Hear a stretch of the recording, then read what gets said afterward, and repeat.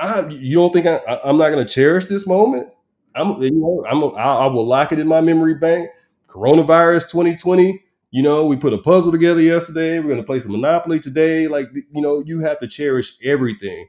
And sometimes we get so caught up in our day to day lives, and we're running, and we're too busy for everything. But man, you got to slow down. You got to slow down, cherish those moments because you don't get them back.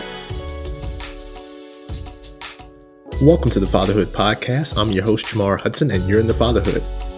As a new member of the Hood, my goal is to use this podcast as a platform to talk about my journey as a new father. Part therapeutic, part informative, part educational. My goal is to talk about everything, from adjusting to getting no sleep, to changing diapers, to just hoping I get everything right. This podcast will be a space to share with you the joys, challenges, and fears of being a first-time father.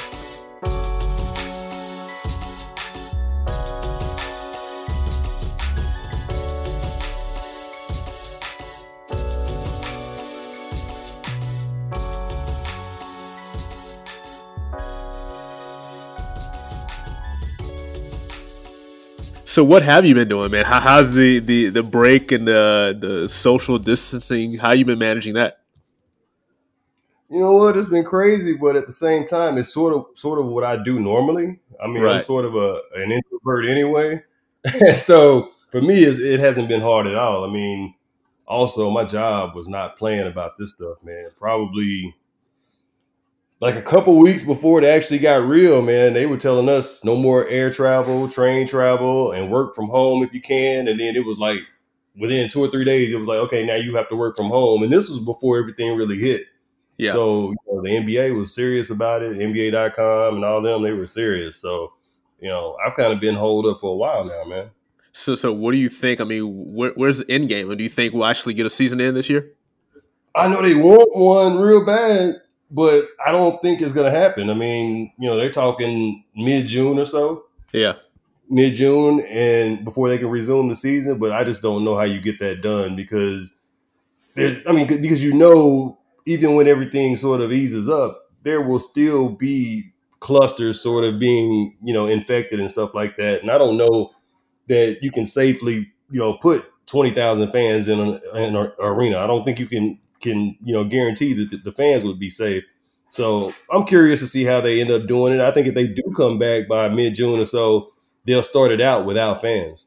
Wow. And just kind of gradually increase few here, few there.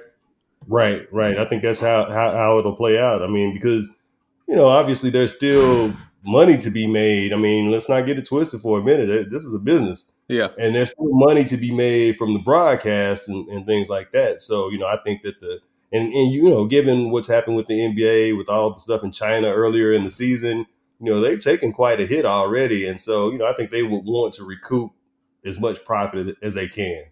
Absolutely, man. But before we dive too deep, Mike, let me just give you a proper introduction today on the Fatherhood Podcast. I'm joined by Michael Wright, senior writer for NBA.com. You've seen him on NBA TV as well. So, Mike, just kind of give folks a little introduction of yourself and tell us a little bit about your family, man. Like you said, I write for NBA.com. Spent 9 years at ESPN. I think we worked together for a while. Mm-hmm. I've got 3 kids. I've got a daughter, Nicole. She is 24. She's living in Chicago, and she is finishing up her master's at DePaul. And she actually just accepted an offer to do her PhD at Michigan State. So Congratulations. Shout out to Nicole. And then my oldest son, he is 20, and he is going to Texas State. I think he's a junior because he's only finishing up his second year, but he took a bunch of college classes in high school. So, he's pretty on track to graduate here pretty soon. And then I've got the 11-year-old sitting in the living room right now, I think, playing Grand Theft Auto. And, that's the perfect game for a fatherhood podcast. But, yeah, so... I love my kids to death. My wife and I, we've been together since pretty much our freshman year of college. Uh-huh. So she's been with me when we was broke, when right. we were on WIC, all that stuff, man. That's great, man. So, Mike, if you were to really break it down, describe to our listeners what being a father means to you, what would you say? Oh, man, I would say everything. but I may have a different definition of it though, because to me, fatherhood is sort of an organic part of being a husband.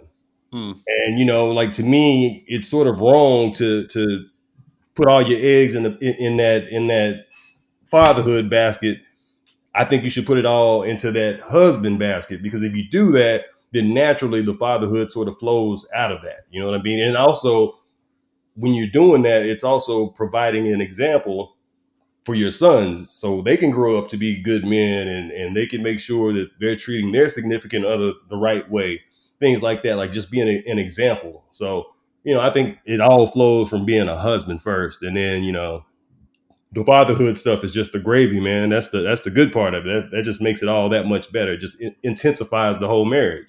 Yeah, yeah. And did you figure that out immediately, or how did that work for you? Who were some examples you had maybe growing up and in your professional career that you looked and said, "Hey, this is who I want to, pattern my approach to fatherhood after"? I would say I definitely was not like that from jump. It just sort of took me to, obviously age and sort of mature, because, the first child was born when I was 19. Mm-hmm. So, like, I was still a kid, want to do kid things. Yeah. So I just kind of gradually evolved, I guess, as a father. And then, to be honest, someone recommended that I read this book. Now, I believe it was called For Men Only. Mm-hmm. And I can't remember the author's name. I think her name is Shanti something. And anyway, I read that book, and it's a very easy read, man. I'm serious. You can read it maybe in like 2 hours. Easy read. But it was just like that book had all the answers. And, that was the thing. It was like, no, you don't concentrate so much on being a father. Concentrate on being a husband. And then if you concentrate on that, the rest of it, sort of flows. And that's basically what happened. I just gradually, as I got older, just became more of a man. Like I said, I was a kid. And, when you're a kid, you want to do your own thing. So instead of being home with your son or your daughter, you're trying to be at the club, Yeah. because it's like this sudden thing that, like, all of a sudden now I have this kid, like, what do I do next? And so, I had to mature and just grow and learn as a man. And then, you asked about specific examples in my work. This is going to sound weird to you, but I tell him this every time I talk to him. But Woj, Hmm. you see how hard Woj grinds. Yeah. He's always working those phones all the time. But you also see how much time he spends concentrating on being a husband and a father. You see pictures of him and his wife, and, they're out eating or he's with his kids. And Woj and I have talked about it. And I said, man, that is the thing I learned most from being around you, Woj, is how much effort you put into your family. It's like you put just as much effort into your family as you do into reporting the NBA news. And that's the thing. I mean, you see how hard he's grinding at that. Yeah. He's constantly popping news. But guess what? He's also constantly being a husband and a father. Now, as someone who is in the business, did you ever have to adjust to that work life balance? Having watched someone like Woj who seems to be working 24/7, what type of adjustments did you have to make as a father? Man, you know what? And it's funny because I tell my kids this all the time. Nobody cares. Nobody cares what you've been through. They don't care that you've worked 80 hours this week. They don't care that you slept 2 hours a night. They don't care. Yeah. All they want to know is, did you get it done? Mm-hmm. And it works that way from a professional standpoint, but it also works that way from the standpoint of a husband and a father too.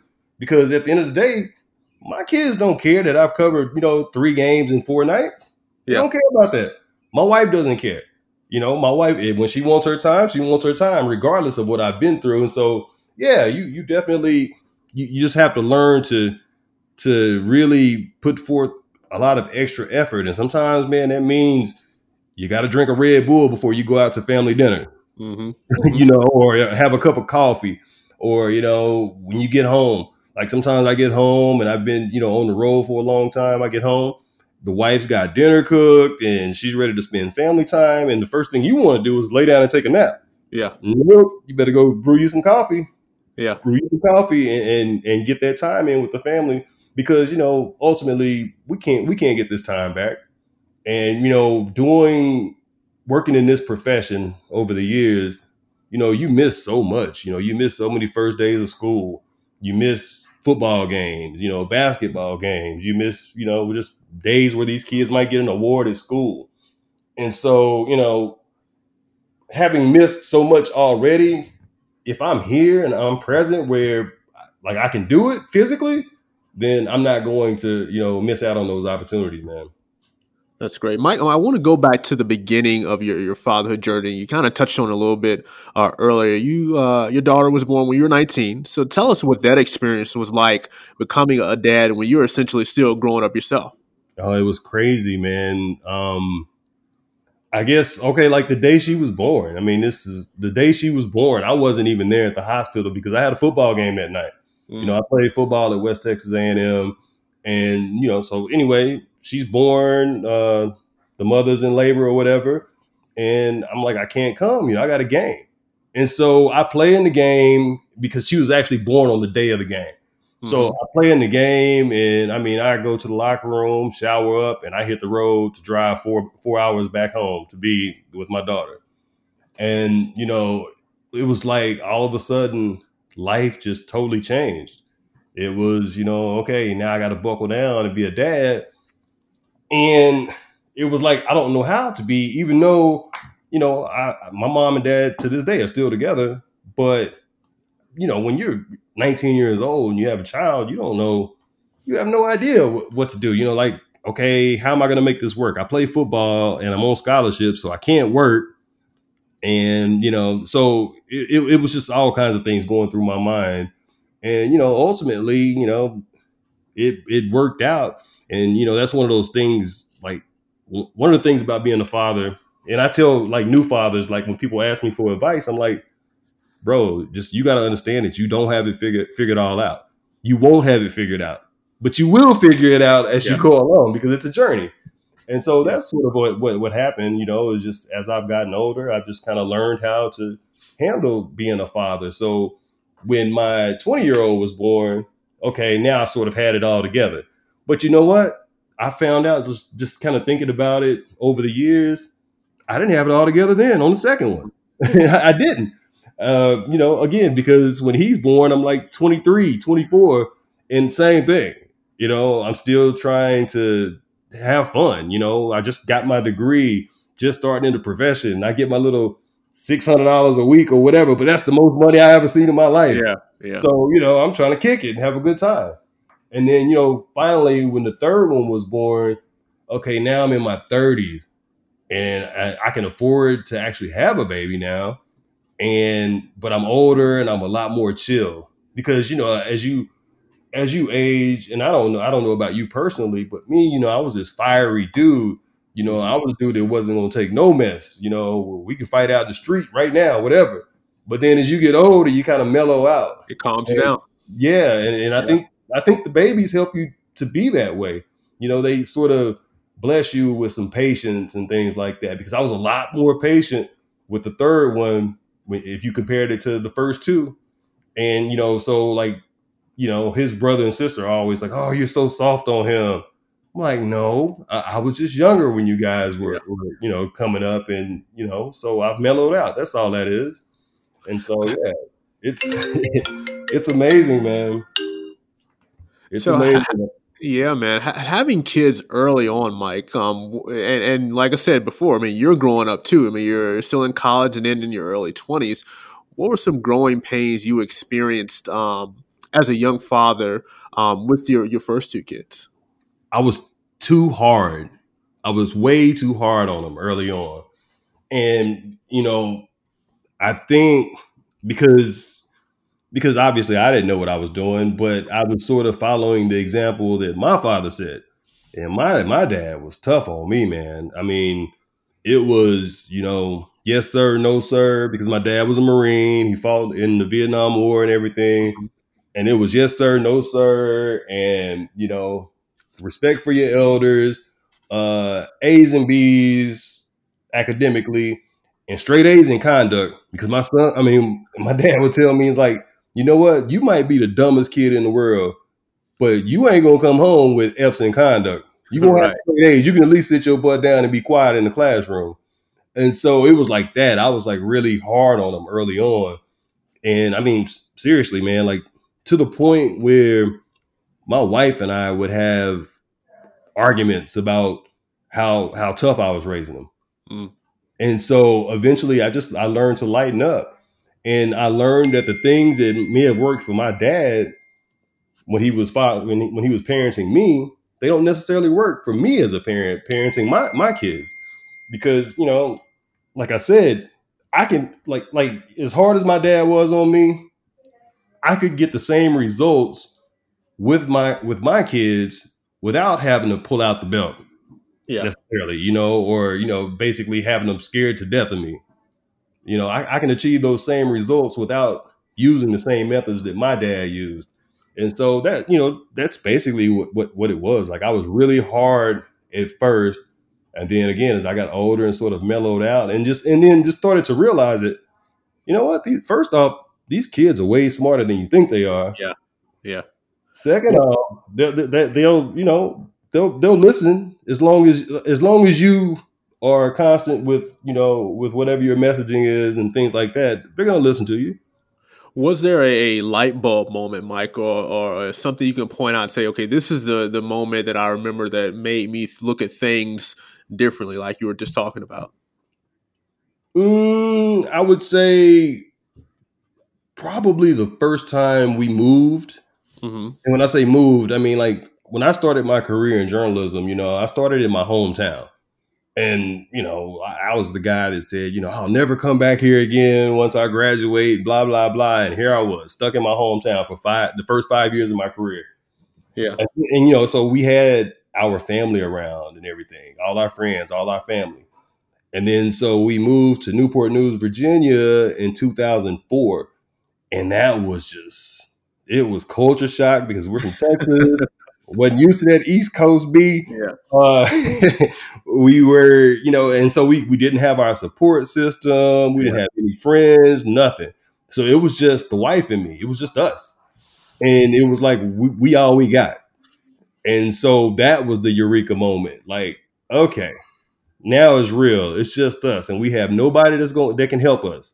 And I'll be honest with you, dude. Like the first year we had Thanksgiving in Newport News, Virginia, Mm-hmm. we couldn't afford like a real Thanksgiving. Like we bought turkey legs and stovetop stuffing. And if you black, come on, man. Yeah. Yeah. That's, you know, so we struggled together. And I think that is what really sort of, you know, kind of it turned that light bulb on. Like, okay, look, I'm 26, 27 years old. I don't want my kids struggling like this. Right. Like, you know, what can I do to sort of help to alleviate, you know, just to keep him from going through some of the same things I did. And so, you know, so that's sort of what the goal and the aim is now. You know, like my 20-year-old now, I'm like, dude, like he was living in the dorms his first year of school. Yeah. And I'm like, bro, you live 30 minutes from school. What are you doing? Like, bro, like you don't want to get out of school and be $20,000-$30,000 in debt, man. You don't want that. And so I was like, bro, just move back home. You know, move back home and just commute. And so he did that. But like again, that's one of those things I'm trying to prevent him from going through some of the same things that I went through. Yeah, yeah, that's awesome. Talking to Michael C. Wright today on the Fatherhood Podcast, and Mike, essentially, you have an older set of kids, and then you have your son who's 11. How did being a young father? How did that help you? And do you notice any differences in your approach to your younger son? You kind of touched on it a little earlier, but how did that prepare you for being a father again with your younger son?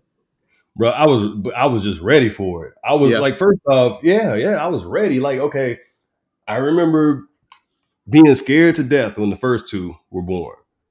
And so when you get the news I'm pregnant, you know, and you're like, oh my gosh, what are we gonna do? Yeah. Like, it was like that, the first two. And so the third one it was totally unexpected. Totally unexpected. But then the wife, I remember I was coming home from covering the Houston Texans game in Houston. It was when I was living in Florida. Mm-hmm. And I get back home and my wife, I go back to her job to pick up my son, the 20-year-old, I went to pick him up from her job to take him home with me to watch him or whatever. And she hands me the pregnancy test. And I'm like, what's this? I'm thinking it's like a thermometer, one of the things you put, like to check your temperature, you put it in your mouth or whatever. I'm thinking that's what it is. And she gives it to me. And I'm like, and I see the plus sign on it or whatever. And I'm like, oh. And I was like excited, man. Like I was thrilled. I was like, yes. But to be honest, I was hoping we'd have a girl. Yeah. I was like, yeah, we got a chance to have a girl finally, blah, blah, blah. Anyway, so when the third one came along, I was just so ready because I was in a much better place financially. Just like the career was going how I wanted it to. And I was just sort of ready to have another one, because, when you're a father, and it's funny, man, this is going to sound really weird to you, but like when, like, for instance, I go out of town for a long time, say I'm gone for a couple of weeks or whatever, I come home, my kid got taller to me. Every time I'm like, dude, how'd you get, you grew some while I was gone. Like, but I mean, I know that's probably it probably didn't happen that way, but that's what it looks like to me. So again, it's like I was saying before, like, so you're like, golly, I got to make sure I cherish all these moments. Like my 11-year-old now, I'm like, dang, man, I remember when you were like 2, man. I wish you could go back to being 2 again. It was so fun, it was so fun to have you as a kid. And now, because he's getting older, his voice is getting deeper. He's playing football now. He's got a little swagger to him now, which is kind of weird. And so it's just like, man, what happened to the little baby, the little adorable baby that we had? And so, like I said, so when the third one was born, I was just so excited. I was just totally ready to be a dad again and to start over. And, I knew I would be a lot more patient. And, because there were times, man, my wife and I talk about this. Like my older son, back in those days, Nintendo 64 was what was popping. Yeah. And so we would be at my crib. All my boys would be at the house too. We all be in there playing video games, loud, probably drinking beer, whatever, doing what we do, talking mess. And I remember one time my wife came out the room with my son and she just threw him on my lap in front of all my friends. And my wife is not that type that will, do something in front of company. Yeah. But on this day, like, she couldn't get him to stop crying or whatever. So she just threw him in my lap. And all my friends was like, oh, it's time to go. It's time to go. And, so when they were like my first two, when they were really young, they cried a lot. And there would be times where I would put them in the crib and just shut the door because it would be driving me crazy. And then the younger one, he was just the easiest dude in the world. Like, he hardly ever cried or anything. And so, again, I'm ready for the crying. I'm ready to go through all the stuff.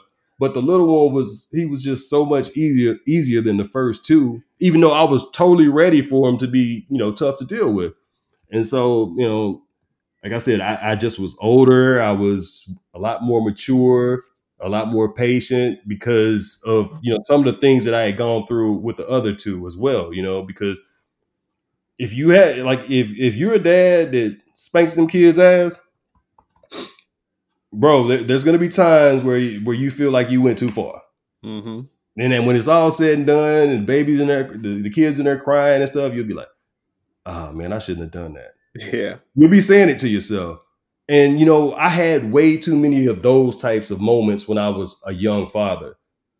And so when I became a father in my 30s, it was like, all right, let me right some of those wrongs. Like, I can talk to him. I don't have to do, I don't have to bust his butt. And so, I just, like I said, it all depends on when you become a father. When you're young, it's tough, man. It really is. Yeah. That's great, man. So now you have 2 kids who are essentially young adults. I mean, one is both of them in college, and you have a younger son. So how do you balance the two? Do you have to parent different for your young adults in comparison to how you deal with your younger son? How do you flip the switch? How do you know what approach to take with both sets? Well, it's different because obviously, like the 11-year-old, he is not going to survive without me. He needs me. Now, my older ones, they're like you said, young adults, and they're sort of, starting their lives and doing their thing. And so like with them, it's kind of more of, hey, I'm always here for you, Right. and if you want to run something by me, if you want to talk about stuff, like for instance, and my kids joke, the two older ones joke about it all the time. But like, so my daughter would like send me one of her papers she was working on in college or whatever. And then, my older son would be like, you shouldn't send that to dad. You know how it's gonna look when you get it back.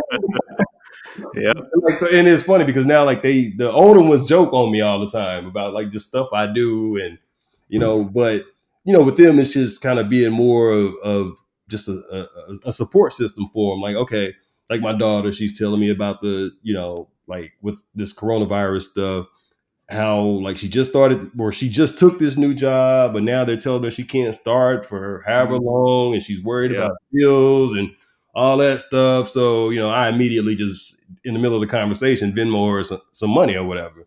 And she's like, oh, Dad, thank you so much. This is going to come in so handy or whatever. But like, so it's that like, okay, now I just got to be a support system. And if you want to talk to me about like issues, things that you're going through, we can have those conversations. Now, the youngest, it's more of, I'm actually trying to raise him, and I'm trying to, just establish a foundation for him that he can kind of lean on, and just trying to teach him the way to that he can grow up to be a better man than me. Because, all of us as fathers, we all tell our kids how we want them to be better men than us. And Yeah. it's true. It's true. I want my kids to be 10 times better than me in everything. Yeah. And so, it's that, with him. Yeah. Yeah, man. With those conversations you kind of touched on that you have with your daughter, how do you navigate those with your young adult kids, those real life situations that they may encounter with your daughter being a young woman, some of the things she may have to deal with, and with your son, some of the real life scenarios that he may encounter as a minority? I think you got to be real with them. I mean, and those conversations are sort of different for me and my kids. And I say that because I'm half black and half Filipino. I'm mixed. Mm-hmm. Okay, they're mixed. They're white, black, and Filipino. And so, like with my daughter, like when she was going to school in Michigan, in high school or whatever, that like the school she went to was predominantly white. And so all her friends were white. And she would hang, so she's hanging around, all these, white girls or whatever. And I would sort of have to tell her, like, look, Nicole, I love you, but I want you to be prepared for this. There's going to be a moment in your young life where you're going to be made to feel like you're less than because of your ethnicity. It's gonna happen. You hang around a lot of white people, and I know you feel accepted, but there's gonna be a time where they're gonna make you feel like you're less than. Be ready for it. You have to have those conversations with them. Just same thing with my older son. I have to have those conversations with him. And like with me growing up being mixed, it's like you ain't black enough to be accepted on that side, but everybody else sees you as black.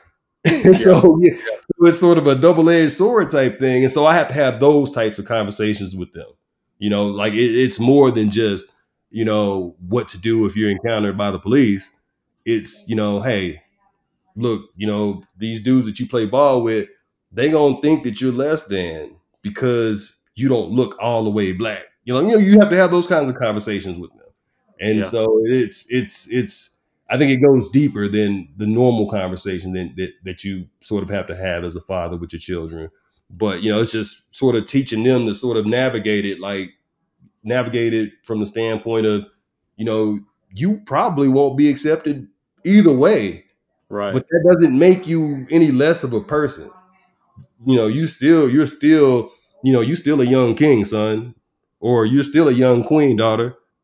Yeah. You're still all that. So, just don't let these people get you down. But I'm just letting you know you are going to deal with this at some point in your life. Yeah, that's great, man. So Mike, as someone who grew up playing sports, played on a collegiate level, now makes a living covering sports. What lessons, if at all, have you taken from those experiences and applied to father? And how are those intertwined, if at all?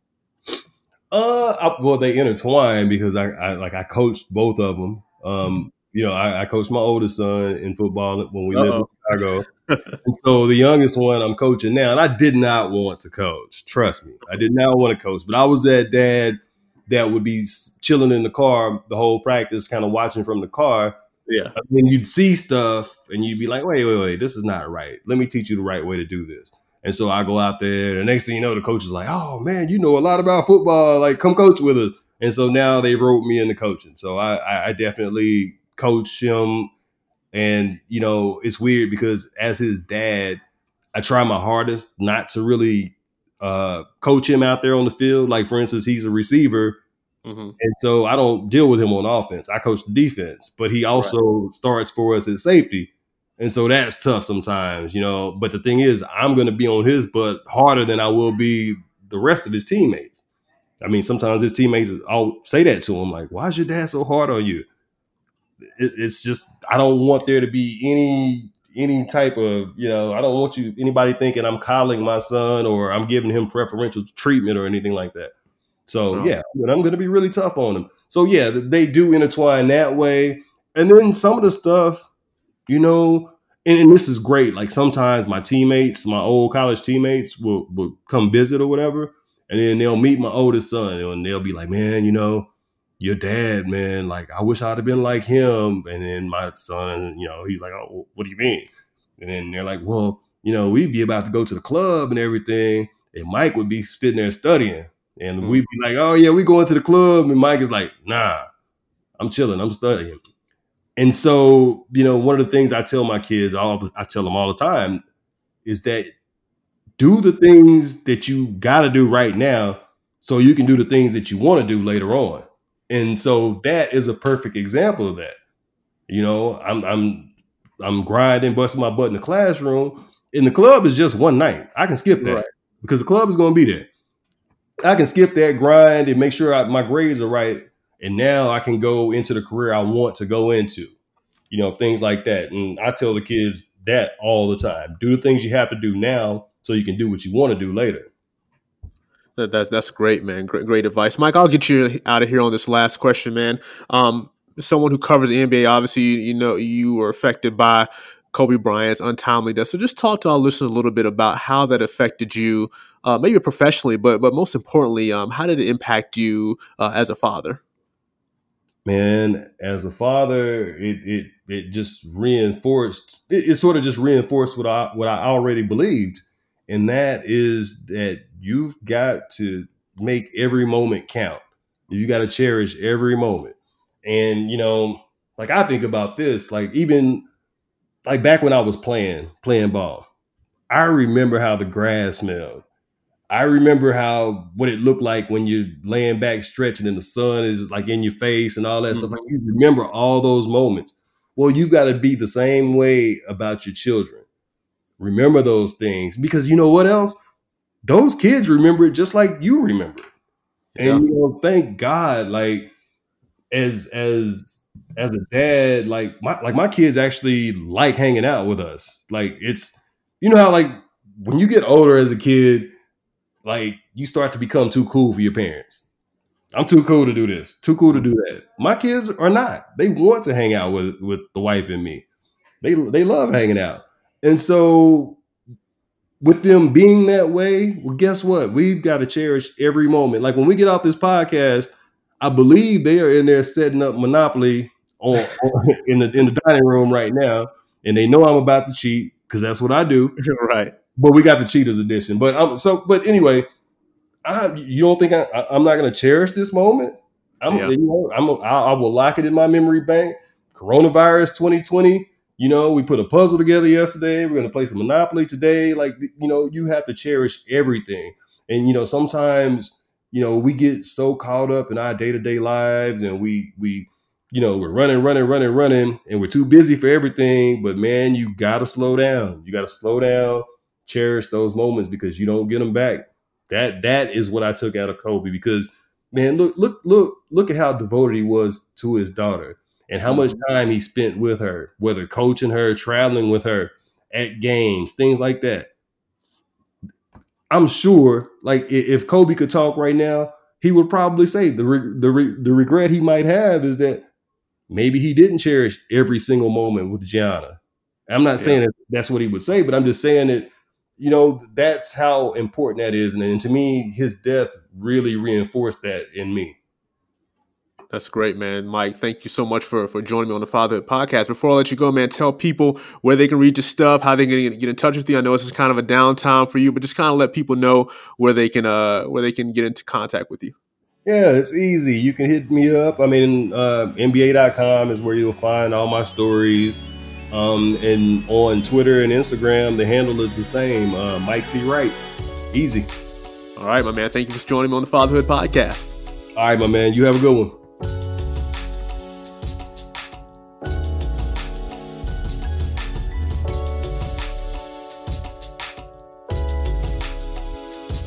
I want to thank my man Michael Wright for joining me today on the podcast, and always thank you for listening. You can find the Fatherhood Podcast on all major streaming platforms, including iTunes, Spotify, and Google Play. On social media, be sure to like the Fatherhood Podcast page on Facebook and follow the Fatherhood Podcast on Instagram. Until next time, thank you for listening. I'm Jamar Hudson, and this is the Fatherhood Podcast.